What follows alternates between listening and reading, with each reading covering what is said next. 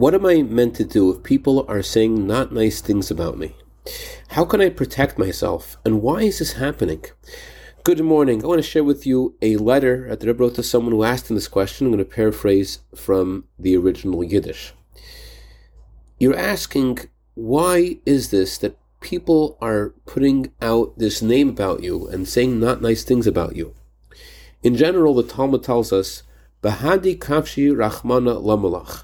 What is hidden unto God, that only God knows, why are you asking about?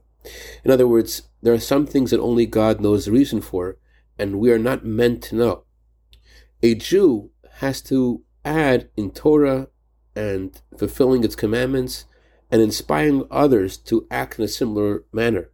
If a little bit of light pushes away a lot of darkness, how much more so does lots of light push away the darkness, both the spiritual darkness and the physical darkness. May God give you success to be able to share good news in the aforementioned.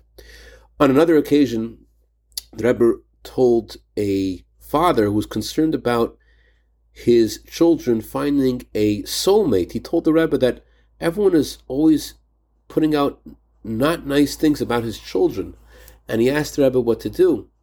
And how can he defend himself? Because his neighbor is saying these things.